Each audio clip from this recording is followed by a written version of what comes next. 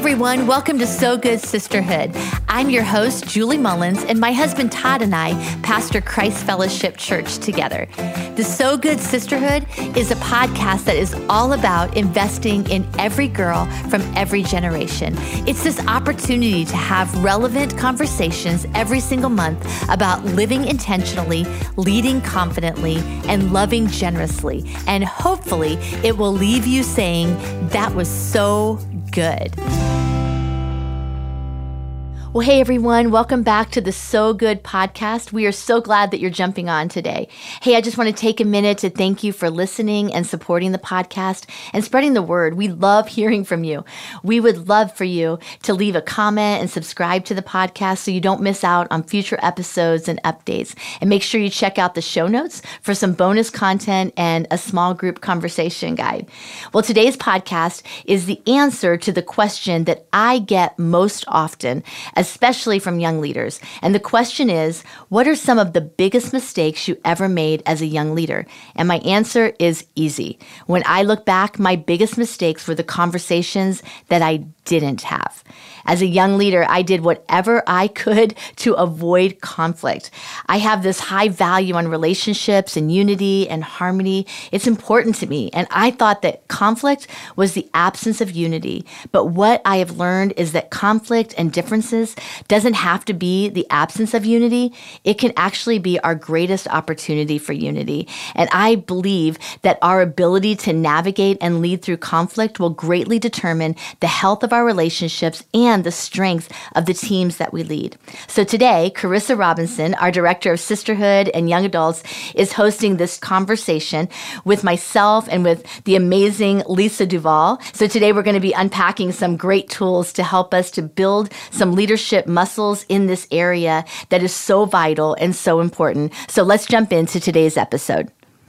Well, welcome back to the So Good Sisterhood podcast. We're so excited for today's episode. If I haven't got the chance to meet you yet, my name is Carissa, and I can't wait for this conversation because I'm with two of the best pastors in the world, but especially my world, Pastor Julie Mullins and Pastor Lisa Duval. Thanks for being here and embracing. Yeah, we're excited. Thank you for hosting this conversation. It's going to be fun, spicy. I love it. Spicy. I love that you guys are ready to embrace the conversation around conflict because it is so important, and especially in this season. I mean, this has got to be, for some, the craziest season ever, right? Christmas season. And before we get into conflict, I think it'd be great to talk about Christmas. Right. I mean, Christmas. Yeah, it's about here. We're like really close. It's really close. I'd love to know if you guys have any fun Christmas traditions.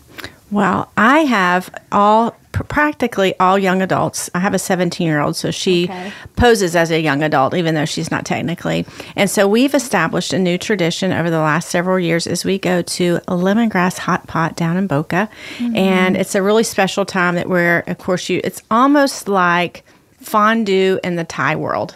So you actually are working at your food. You have a lot of great conversation. It allows for us to just kind of decompress, pull away from just the area we live in and be together. And so it's something they look forward to every time. So I sent an invitation out this year. And I said, are y'all all ready to smell like hot pot? Because you do leave smelling a little fresh. Now, do you do this on Christmas Day or do you do it like right before? We do it before. Because it gets crazy, right? Ministry Life I love it. Makes moments when you can get them. And so, yeah. I love that. So, Carissa, you have a 4-year-old, and that looks a little different than a whole bunch of young adults. What does that look like? It does. It does look a little different. You know, we've got family everywhere, and so we've got to hit like 4 houses on Christmas Day. It's a little crazy. So we take it slow in the morning, but then we hop in the car. You guys probably know this, screaming toddler in the back, but then you just make your way through the town and stop at every family member's house. And it's a little crazy, but it's sweet, and we love it. Yeah, I love that. Pastor Julie, what do you do? Well, okay, so being in ministry, like Lisa said, that Christmas is like our really busy season, right? And so we tell our team all the time that Christmas isn't just one day, it's all month long. And we try to create memories along the way. But being young and in ministry, when Jefferson was just a toddler, we started this tradition. And this tradition actually started as merely a survival strategy, okay? Because we were like you, we would get through all the Christmas Eve services and then we'd jump in our car on Christmas Day and hit 4 different houses. And literally on December 26th, we would be like cooked, right? And so we decided that we were going to start a new tradition. So we told Jefferson that December 26th is actually National Pajama Day. And National Pajama Day is this day when everybody they're not even allowed to get out of their pajamas. And you have to stay in your pajamas all day. You eat leftovers and then you watch Christmas movies. And like I said, survival strategy was was the whole plan here.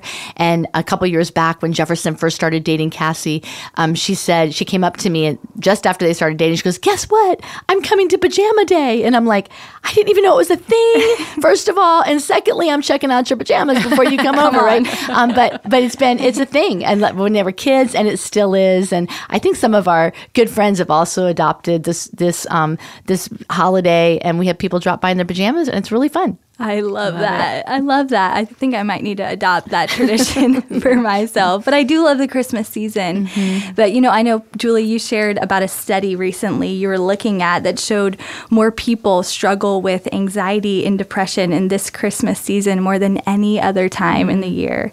59% of people said that this season is chaotic and they're actually just trying to get through it. And 47%, this is crazy, 47% of people wish that they could just skip past Christmas. Yeah, so sad. It's so sad. It's supposed to be the most wonderful time of the year, but it's become the most stressful time. It's actually just the opposite of what it's been intended to be. I love in Luke 2:14, the scripture says, "Glory to God in the highest, and on earth, peace and goodwill towards men." Mm-hmm. You see, in a season, we're supposed to celebrate Jesus, the Prince of Peace, and there are so many things happening all around us that are fighting to take the peace that Jesus came to give us. And I think it's specifically true in relationships, mm-hmm. and this is really the focus of today's conversation. We want to talk about something that we think is going to help you through the holidays, but I know for myself personally, as a leader, learning how to fight for peace in relationships and in the workplace and really all areas, it's hard to do, but we want to have healthy relationships, and conflict is inevitable. So we really have to get good at facing conflict in a healthy way. So I'd love to talk further about this. Pastor Lisa, I know you're passionate about this. Yeah. I know that it's important to you. So I'd love to know why. Yeah. What makes me think when you positioned it that way, it made me think of what you say often, Pastor Julie, is conflict is an opportunity for unity. Right. Mm-hmm. And relationships are very important to Jesus, and they're important to our biblical perspective of life. And, in John 17, it's the day before he's going to die, and his prayer talks about, may they be one as you and I are one. And that's how we're known to be believers. That's how we're known to be disciples, is how we are unified, how we live in peace with one another. And so I love that was the focus of his prayer. And then Paul in Ephesians 4 talks about this too. His ministry life is wrapping up. A lot of it is done. And he has this instruction for the disciples of how to, because he's already faced a lot of conflict. Mm-hmm. Come on, has anyone faced more conflict than Paul? Right. And so I'd love to hear and see, but he has wisdom in this area, and he's practically giving advice around this. And I love this verse. I'm a practical girl, and I know our life and as disciples isn't a checklist. Right. But I do love to measure, how am I doing in this area? And I love that this verse in Ephesians 4, the second and third verse, it says, be completely humble and gentle, be patient, bearing with one another in love, making every effort to keep the unity of spirit through the bond of peace. Those words, if I think about as I'm navigating conflict, whether it's a family member, a co-worker, a friend, am I humble? Am I gentle? On a scale of 1 to 10, how am I in this? Am I patient? Am I bearing with one another in love? Am I making every effort? And that bond of peace is really a challenge for us, that each individual, we have to work together to bring about wholeness. This is what I know. Unity can't exist where these qualities don't exist. Wow, that's great. Yeah. So if it isn't, it's fake. It's fake unity.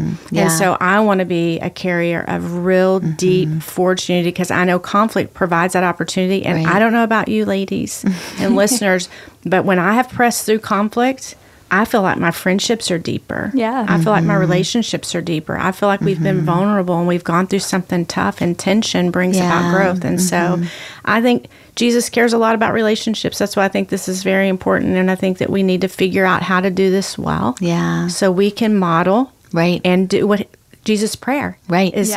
We will be known as his disciples by the way we do this. It's kind of important. I love that. I know that we can be an answer to Jesus' prayer. I mean, I just think that is so profound. Crazy. Like, I love that, Lisa. So good. And, you mentioned Ephesians 4:3. It says, make every effort.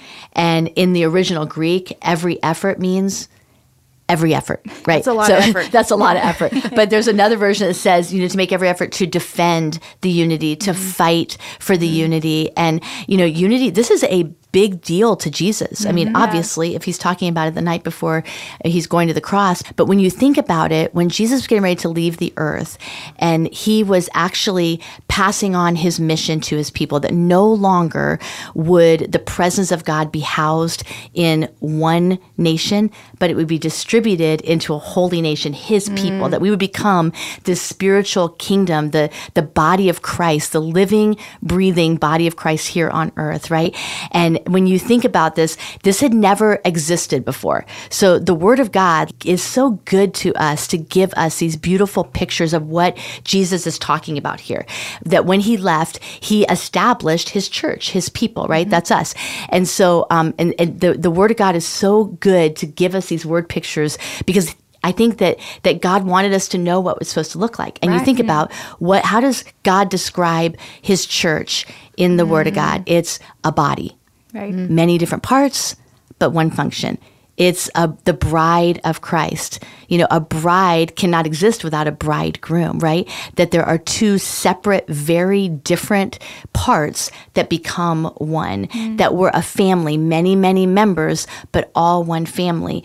And this whole concept of unity is the idea of that this diversity, lots of different races, different cultures, different personalities, all coming together to be beautiful. One. And that's what we get to be. So this is what we're fighting for, is that we would be the living, breathing body of Christ, that we would not be a dismembered body, that we would not be a disjointed body, but that we would actually function to be able to carry out his mission. And so this is paramount, right? So learning how to deal with, with disconnection in the body, with disjointed members of the body, we have to learn how to deal with this. This is kind of core to and central to our function as believers in Jesus. I think about Psalm 133. It says, behold how good and pleasant it is for brothers to dwell in unity. And at the very end of that psalm, it says, it's there that the Lord commands his blessing, right? It's vital. It's important for our function, but it's also the place where God's blessing is when we are unified.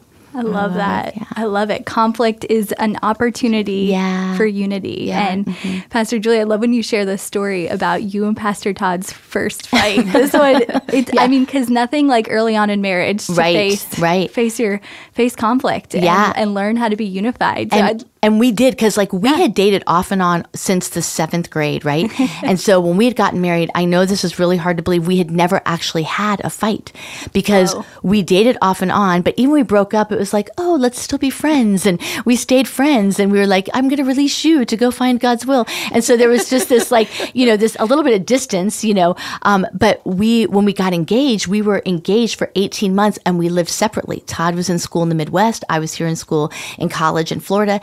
And so we had never actually had an opportunity, right, to fight. And so so when we went on our honeymoon, I was just shocked.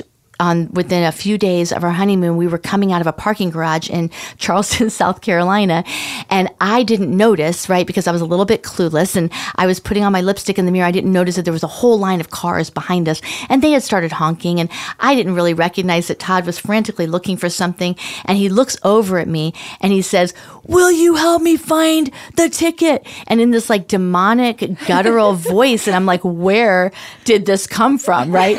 I was thinking, who did I marry? And I thought everything, like at that moment, I was just like devastated. My eyes welled up with tears. And I was like, what did I just do? And who did I just marry that this demonic voice would be coming forth?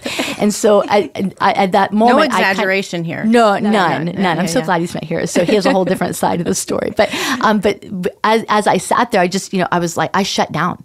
Like, I was like, I went silent, I went quiet, and this was something new that Todd had not experienced either, my silence and my quietness. And I think because of my background, where in my family, I was afraid of conflict. And I had seen what conflict had done with my parents early on, and they had gotten divorced, and I thought that if I were to fight, that something bad was going to happen, right? And so I shut down, and honestly, this was my pattern early on in our marriage and also early on in my leadership, that when a conflict would arise and there was an opportunity to fight or fight back, I would go quiet. And so the truth is, I actually thought that I was doing the spiritual thing. Like, I thought when the word of God said, blessed are the peacemakers, for they will be called the children of God, I thought if there was a picture Bible, that my picture would be right there. Like, this is the picture of a peacemaker, Julie. And what I didn't realize was that I was not being a peacemaker. I was actually a peace faker. Because I was faking peace. I thought if I was just quiet long enough, that things would just kind of, fall by the wayside. But what was happening over time is that things were actually building up inside, and I was starting to carry resentment and carry grudges, and I wasn't giving our relationship an opportunity for us to be able to grow. Yeah. Our relationship was stunted in our growth. I wasn't giving him the opportunity to say, I'm sorry, which I'm sure he wanted to. And I wasn't giving our relationship and in my leadership, I wasn't allowing opportunity for conversation that would help be able to move a relationship forward. And so I think this happens a lot of times in relationships. There's two kinds of people in a relationship. There are fighters and there are fleers, right? And so I was a fleer and Todd was a fighter. And so my fleeing kind of manifests itself in an unhealthy way, was that conflict didn't get resolved and our relationship didn't get stronger because I would stuff and I would go quiet. I know all of you listeners out there, some of you are fighters and fleers, so I just have a question. Lisa, are you a fighter or a fleer? Against my Enneagram 2-ness, I am actually a fighter. This is where I depart from Enneagram, but I say it's because people are so my jam. I cannot not be at peace with people. So I am a fighter. However, I will say, when the stakes are high and emotions are really high, I will flee. I may be, but I would say I'm a fighter. You're a fighter. Okay. Carissa? Yeah, this one's easy. I'm a fighter. I'm a fighter. You guys know that. So I'm alone in my fleeing nature. I think there's a few others in the room that might be like me. But, I already told you my unhealthiness, so I'd like for you to share yours, because fighters also need to learn how to navigate conflict in a biblical way. So what are some of the risks and some of the mistakes maybe you've made as a fighter, Lisa? I would especially say, this is where my Enneagram 2 comes back, is that I'm very sensitive. So I feel like I need to address every single offense or every single feel that I have. And so I've had to establish that I need to get over offenses easily. And so I have a 24-hour rule. If I'm not over it in 24 hours, I consider, should I have a conversation about this? But not every feeling Lisa has needs to be addressed. So I can communicate every single feel. Yeah, I think that's so good. I think I have that tendency too, to over address things that maybe I just need to extend forgiveness and grace to, and not have to address every little problem. Yeah. And I think also for me as a fighter, I sometimes get more concerned about winning than peacemaking. And my goal is to win the fight rather than win the relationship. And so that's definitely the unhealthy side of the fighter. Yeah. Well, I think it's important, to learn how to fight right for the fighter and the fleer, is to learn how to fight right and fight instead of fighting against each other, learning how to fight for the relationship, because that's what we're talking about. Right? At the end of the day, we're talking about restoring relationships to be healthy and whole and strong. And so this is so important. I love what you guys said too. Both of you said about just overlooking minor offenses. But, for Todd, I think one of the things he's learned, and again, he's not here to defend himself, but, again, I would flee and not talk at all. So I was an under talker. And sometimes he would say some things that he later regretted. And whether you're a fighter or you're a fleer, you have to learn. And so speaking hurtful, harmful words, right, is another way that can, that is an unhealthy, unproductive way to manage conflict. And so I think it's important to know yourself, but also know the people that you're in relationship with to understand even more, to be able to put yourself in their shoes and understand, to be able to create a common ground when you're starting to fight for relationships. Yeah, that's so good. And I love, Pastor Julie, that you mentioned just that this was kind of a struggle for you at the beginning of your leadership journey and marriage journey, really, in all areas of your life. But now, I mean, it's inevitable. You're leading such a large staff team, and so much of your job is really embracing and navigating conflict. So I'd love to know how you've gone from being a peacemaker to being a peacemaker. To being a peacemaker. Right? To being a peacemaker. Well, it is, as a peacemaker, I think it's important to know, too, that you have to be about making peace. See, this is what Jesus did, right? He came to make peace, and God always moves in the direction of conflict to restore a relationship. And again, this is part of our role as believers, that we make peace, that we move in the direction of conflict. And I think I just didn't know this early on. I didn't know what I didn't know. And so I think it's also important to know that it's not about peacekeeping. We don't just keep the peace. I thought if I just kept everything, low key and everything looking okay on the surface, that I was going to keep the peace. We're not called to be peacekeepers. We're called to be peacemakers. And so for me, I had to figure out a way that, a pathway that I could grasp onto, that I could hold on to, give myself handlebars so that when conflict came, that I was actually prepared. So I had to prepare a pathway.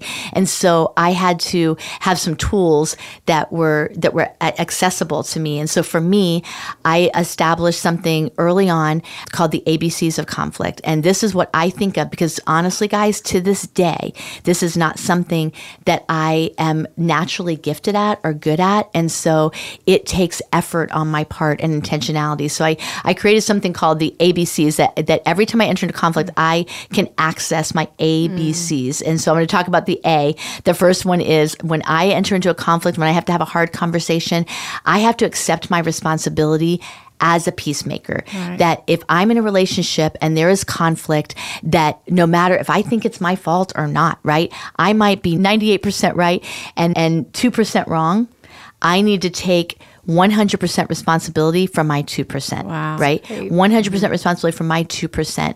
And this means that, when the scripture talks about if you're going to go make a sacrifice at the altar and you know that your brother has an offense against you, to leave your sacrifice and go find your brother, it doesn't say that if you have something against your brother to go to them. It says if you know that someone has something against you, that someone may be harboring an offense against you, you have to go to them. That is hard because there have been times when it's like, I can't even imagine how I offended them, but I'm picking up on a vibe. So it's actually my responsibility to move in the direction of establishing and reestablishing a relationship. So this is part of our calling, that we want to make sure that we step into this, and this is what we're about. So I accept the responsibility in this, and I accept 100% responsibility, my 2%, and I accept my responsibility that I am going to make the first move. Yeah. When you say go to, it made me think we need to be equipped to go to. Yeah. We need to know how. We need to have tools to go to. Sometimes that's hard, right? It is hard. Yeah. Pastor Jimmy talked about this being peace takers. Right. So, in the weekend message. That's awesome. He did. It's like, Pastor Julie, I forgive you because you offended me. That is not a great tool of making peace. And so it's a go-to tool for me in lots of areas, but it's two simple words, intent and impact. Because how we say what we say is just as important as what we say. So intent and impact. So for example, I would go, Susie Bob, she's my girl who always is up to stuff. Love Susie. I know. I know you didn't intend to leave me out of the party, but when I saw all the pictures on social media that everyone was there at your party, it impacted me as if you didn't want to invite me, you know? So Right. I know you wouldn't intend to do that, but how it impacted me was this way. And so this is my effort to go, I'm tooled with these two words because it removes defenses and it allows me to speak how something hit me without being accusatory or, as Pastor Jimmy said, is going, you know what? You really offended me and I forgave you. And you're like, what did I do? Yeah. That is peace taking, not peacemaking. Yeah. And I think it's important to, whenever you are the one making the first move, you know, it's important to go with the right motive. It's like you go for the relationship or don't go at all, right? And that's not an excuse to not go. That's actually an excuse to get your heart in the right, a reason to get your heart in the right place. It's like you're called to be a peacemaker, accept your responsibility, but you need to go with the motive of reestablishing that relationship. And if you can't go for that reason, and like you said, you know, Carissa, you said about there's just some things that aren't worth fighting for. It's like if you can't go for that reason for the relationship, then maybe it's either something you need to overlook or you need to get in the place where you can, because that's our responsibility. Right. And I've used that, Lisa, and I learned that from you about intent and impact and what it does. It, like you said, it actually just takes the defensive out of it, because you're going, hey, you know, I believe the best in you. And that's really the B of the ABCs, that I actually believe the best in you. I believe that your intentions are good, but what you said impacted me this way. And I know you would never want to do that. And especially in close relationships, I think this is really important because it's really easy to attack, you know, their behavior and assume that was their intention, right? Attack and cling on to the words that hurt you and assume that was their intention. And so many times, I mean, how many times has this happened, you know, where someone's intent was way different? And that's what I learned. I carried around things for many years thinking that someone meant to hurt me. And when I learned to kind of go to that, not kind of, but to go to that person and find out what, you know, again, what was the intent, then it just releases so much. And, you know, and that's why you make the first move, because first of all, you want to release somebody else from something they're carrying, you know, against you, but you also want to be able to understand and really it's an opportunity to put somebody else's needs, somebody else's personality and their ways above your own. And so love them like Jesus loves them. And so I remember when I first stepped on team here at the church, I was actually working in children's ministry and I was sending out emails, and I hadn't really, this was several years ago, so I wasn't like using email a lot at that time. I was coming right out of being at home with Jefferson. And I remember one of the team members came up to me and said, "Are you mad at me?" And I was like, "Why would you think I'm mad at you?" And they said, "Well, you sent me an email and it was all capital letters." And I was like, "No, I just didn't realize my caps lock was on." But again, I'm so glad they said something, because there was an assumption with our team, because it was actually a group email, that I had actually, you know, I was mad at people. And I think about the times when I've read emails the wrong way. Oh my goodness, do not try to resolve conflict over text or over email. You said go to them personally, right? And face to face. And face to face, right? Yeah. So I love that idea of when you believe the best and you go to with that, you're also saying, I believe the best in you, but also believe the best in us. And most of the time it is true. There's something that we're believing that isn't true. Yeah. That we're like building a whole case in our mind that this is what it is, of all the caps. Right. Yeah. So I've made some technical, you know, my life with technology is pretty hysterical. And so I've made some assumptions, and people have probably made some assumptions about me and my technology. Anyone want to know? Anyone want to know my biggest faux pas? Tell us. Yeah. So when Facebook first came out, I didn't know that poking was like public. I thought it was private. And so I poked my husband, and I gave him a little fun little marriage message. Marriage message. Oh, spicy marriage message. That's right. And then I didn't know that the whole world could see it. And so I'm sure I don't know what people's assumption was about me. Yes. And then I actually assumed that it was private, and it wasn't private. So, have grace for people. Yeah, Don't make right. assumptions. Go to them like, Lisa, why in the world would you be sending that message to your husband? I'm like, well, because I love him and I thought it was private.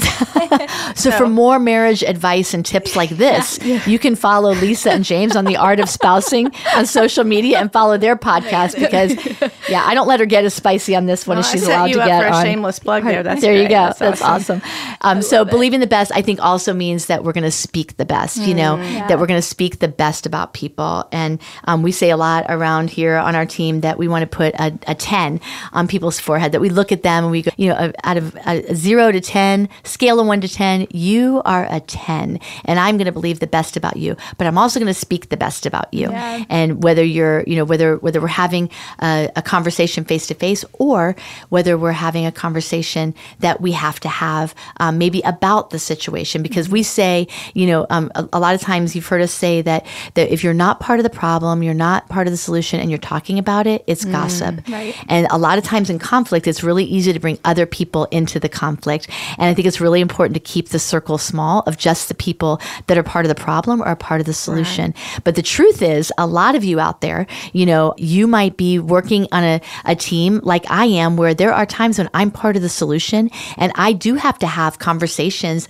about people, maybe about their job performance or maybe about an issue on our team, something about our values that have been violated. And there are times, and you might be an HR, you might be a team leader, or even a mom who's having to navigate, situations with their kids, right? Right. And other moms. So you're navigating with your kids and your kids' friends and moms. And so you're part of this. You have to have these conversations. You have to have these conversations, and that kid might not be in the room. And I think one practice that I adopted several years ago was when I realized this was happening more and more often, is that I want to make sure that when I am talking about someone and we're trying to resolve a conflict and they're not in the room, I always either have an empty chair or picture an empty chair. And I picture that person in that chair.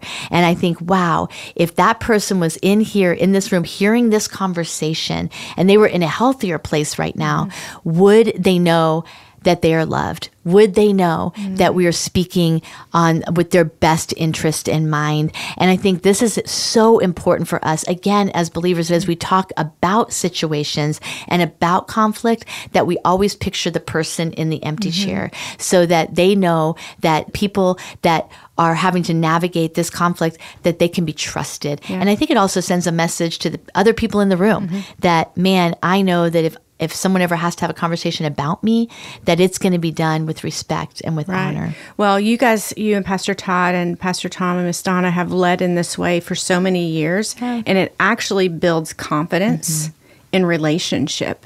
So you're actually, it's building unity inside out. And so you're fighting for unity, but you're also building it, because I actually would know if there were a situation that I was a part of the conversation, that I would be honored. So there's a lot of confidence, which I think builds peace, builds unity, even if there is conflict, that it's all going to work out okay. So if I get a message from you that says, hey, Lisa, I need to talk to you about something, I don't get scared. I ain't scared. I walk in there with confidence. You're believing the best. I'm believing the best. But even if it was something, I know that it's going to be with honor and care for me. And so I think it just builds into the body of strength and unity with us. And I love it. So thank you for leading that way. I love what you said. It's about honor. Believing the best is about honoring people. And we want to honor everyone that God's entrusted us to have a relationship with. So, yeah. So good. It makes it easier for people to believe the best about you when you speak the best about other people. That's right. So good. So Come on. It's not just a challenge for us, but also we can build trust with people to believe the best about us when we're living with honor and integrity when we're around them. I love that. I love it. Well, we've got to accept responsibility. We talked about the A. We've talked about the B, which is believing the best. So what's the C? Okay, what's the C? The C is communicate. And when I say communicate, I mean quickly, kindly, ongoingly. So great. communicate, because sometimes things can't be resolved in one conversation. And so a relationship is really an ongoing conversation. Yeah. So it's so important that we communicate. Yeah. I love Peacemaker, which is a Ken Sand book. It's a go-to. I think Pastor Julie, you and I dove into this book probably 12 years ago. It is highlighted, marked up in a reference. It's a reference. I pull it out every time I have to have a conversation. That's right. One of the tools in there that I think is fascinating for me and is a go-to tool, like intent and impact, is around 3 words, because I feel like it helps shape language, because sometimes it may be in the moment. It may be at the Christmas dinner table that I have to process this fast, that these 3 words help shape my tone, my words, and what I'm really aiming for, so the 3 words are this: issue, position, and interest. What's the issue? Sometimes I say problem because I like the PP, and problem, position, issue. So here's my example that's going to help. It's a very simple example, but you need to apply it to more complex situations that we encounter politically and all kinds of things like that. So is my issue when I first was married, the problem was James left the toilet lid up. So when I would go to the bathroom in the middle of the night, I got booty baptism. Oh no. Which then caused me to get loud. And because if anybody's half asleep and your bottom goes in water, True story. You're going to wake up and you're going to say stuff. True story. Yes. So then his position is you can see with your own eyeballs that the lid is up. You put it down. And I'm like, well, you were there last. It's your responsibility. And you were actually facing in the direction of Come the toilet. on, somebody. This is getting graphic. I needed you. That's right. Okay. My eyes aren't looking that way. I wished I had you as a friend back then, because we could. Back to position. Back to position. Okay. So that was his position. The problem, booty baptism, position. He thought I should do something. But the interest is where we should speak to. What's the interest? The interest is that we are going to live that I'm not going to scream in the middle of the night. You both want that. We both want that. Right. We both want to. We actually, in our young marriage, we're excited about living together for the first time. This was fun. It was a lot of fun to figure these things out. And so he's like eager to prefer me, and I was wanting to prefer him. And so I think the thing is really, it's a very funny illustration, but very true. When we're speaking about things that are politically charged or culturally different, or as families like mine are coming in together, that I'm bringing in young adults that come from different families, different backgrounds, what is the mutual interest that I want to speak to? Is it supporting that, or am I speaking to the problem? Right. Or my position. And I love it. Dale Carnegie says it this way: you can collect more honey if you do not kick the bee's nest. Come on. The beehive. Yeah. So I just think it's so true. It's like, why would we kick it and just stir up something and get stung at Christmas dinner? Yeah. When we could actually speak to common ground, or be slow to speak and look for common ground. I love that. That's great. So good. I don't know that I've ever solved a problem kicking and screaming, right? Like, I don't know that we've ever solved a problem like that. I love it. Will you listen to Nyla? What do you do when she kicks and screams? Does she win when she does that?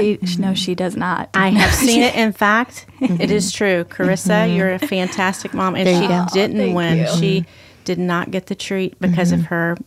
That's because I wasn't there. If I'd have been there, I'd been giving her treats. I was supporting her 100%. Speaking of treats, Pastor Julie, when we talk about conflict, you bring up Snickers bars, elephants, and quarters. What does any of this have to do with conflict? So when I told you that whole story about when Todd and I first got married, I was young in ministry. Yeah. I actually thought that if you were in the right place at the right time with the right people doing the right things, that conflict could actually be avoided, right? That I could avoid conflict. And that was my goal. I was going to avoid conflict at any cost.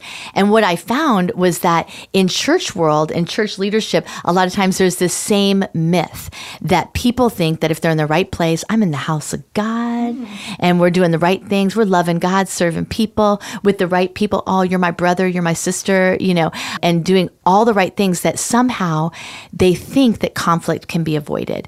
And they're surprised, I think, especially in the body of Christ, right? And serving together together. And even in Christian marriages and Christian families, you're just surprised when conflict comes because you're just thinking, hey, I can get ahead of this, right?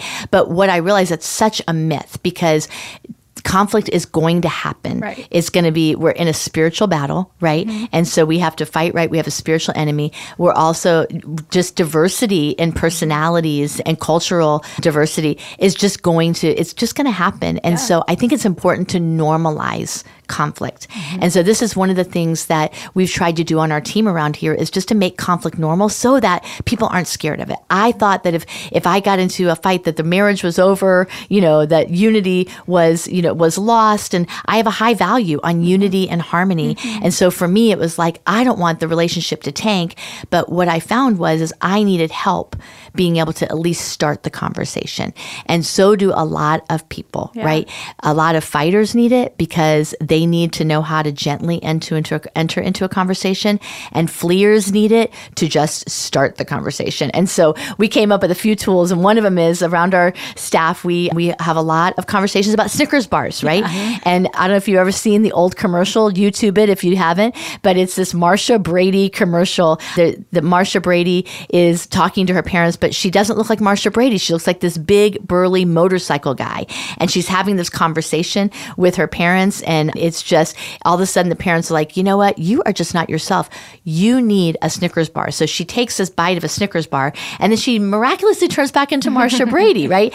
The tagline is that you're not yourself when you're hungry. Mm-hmm. So if you eat a Snickers bar, then you're going to be yourself. Well, we know that sometimes that we have to approach a conversation. We recognize if we're going to judge them by their intent, and not just how it impacted, that we kind of believe the best and go, hey, I know that you just weren't yourself yesterday in that meeting, when you were a little abrupt, and it kind of hurt my feelings when you said this, or I know you didn't mean to not invite me to, to that party that you were having. And so we have Snickers bars. And so when someone comes into a room and they have a Snickers bar with them, that that it's kind of actually a lighthearted way. We've wanted to add levity, a lighthearted way just to start the conversation. Yeah. So you might be getting a snack-sized Snickers bar, right? So that means it's something really minor. One of those 3-foot Snickers bar. The 3-foot Snickers bar means, that's not funny. It's not funny. No. So that has shown up at our house before, but I keep it in my office, but you never know, so it's like, it just is a light way. And so it's actually helped a lot because it's like, hey, you know what, we're just going to have a conversation. I just want you to know I'm not mad or upset, but we just need to clear this up. Pastor Julie, I also think it allows you to know I'm trying. Yes. I'm not really good at this, or I'm not used to doing this, but hopefully you'll have grace that if I come to you with the Snicker bar, Pastor Carissa, that you would be like, I know she's trying to fight for us. Yes. And fight for unity. That's and believe the best in us. And that's so it helps. so good. Yeah, it does. I love that. Yeah. It's just like, and it is. It's like, I know they made an effort. It would be also not unusual to come into a meeting and there might be an elephant on the team table. And that means there's an elephant in the room and we need to address the elephant in the room, right? But you mentioned that, Lisa, that someone making an effort, when someone does make an effort, that we need to honor their effort, right? Because a lot of times it's not fun being on the receiving end of a Snickers bar. I'm telling you, I've been on the receiving end of a few, but it's also lightened the conversation. But at the end of the conversation, this is where we have Snickers bars, elephants, and I also talk about quarters. And quarters are money, right? And so when someone is brave enough to come and have a conversation with me and be able to risk, just what they're being vulnerable in that moment and be able to give a piece of feedback that there's no other way I would have gotten it, then that's actually a really valuable piece of information. And so I've started this whole thing about having a roll of quarters in my desk because I'm like, hey, when someone is brave enough to have that conversation, I want them to know that they're valuable, that what they said was valuable. I may not agree with everything, but what they said is valuable, and I would not have known what they were feeling or thinking had they not made that effort. So I pull out a quarter. I'm like, I just want you to know that piece of feedback was money, and you are valuable, and I value our relationship. So Snickers, elephants, and quarters are just a few tools that we use just to kind of, just seal the deal and just make it a little bit easier and normal.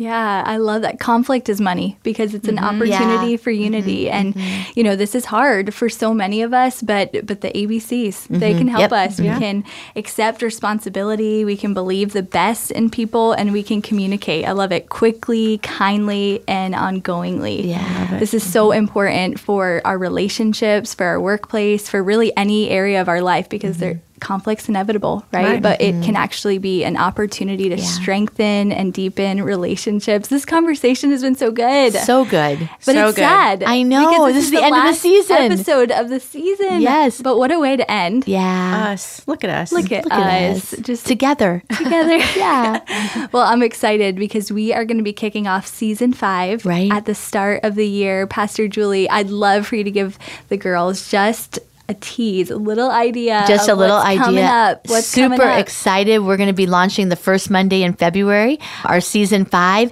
and it's going to be about the power of testimony, right? it. In Revelation, it says that they overcame by the blood of the Lamb and the word of their testimony.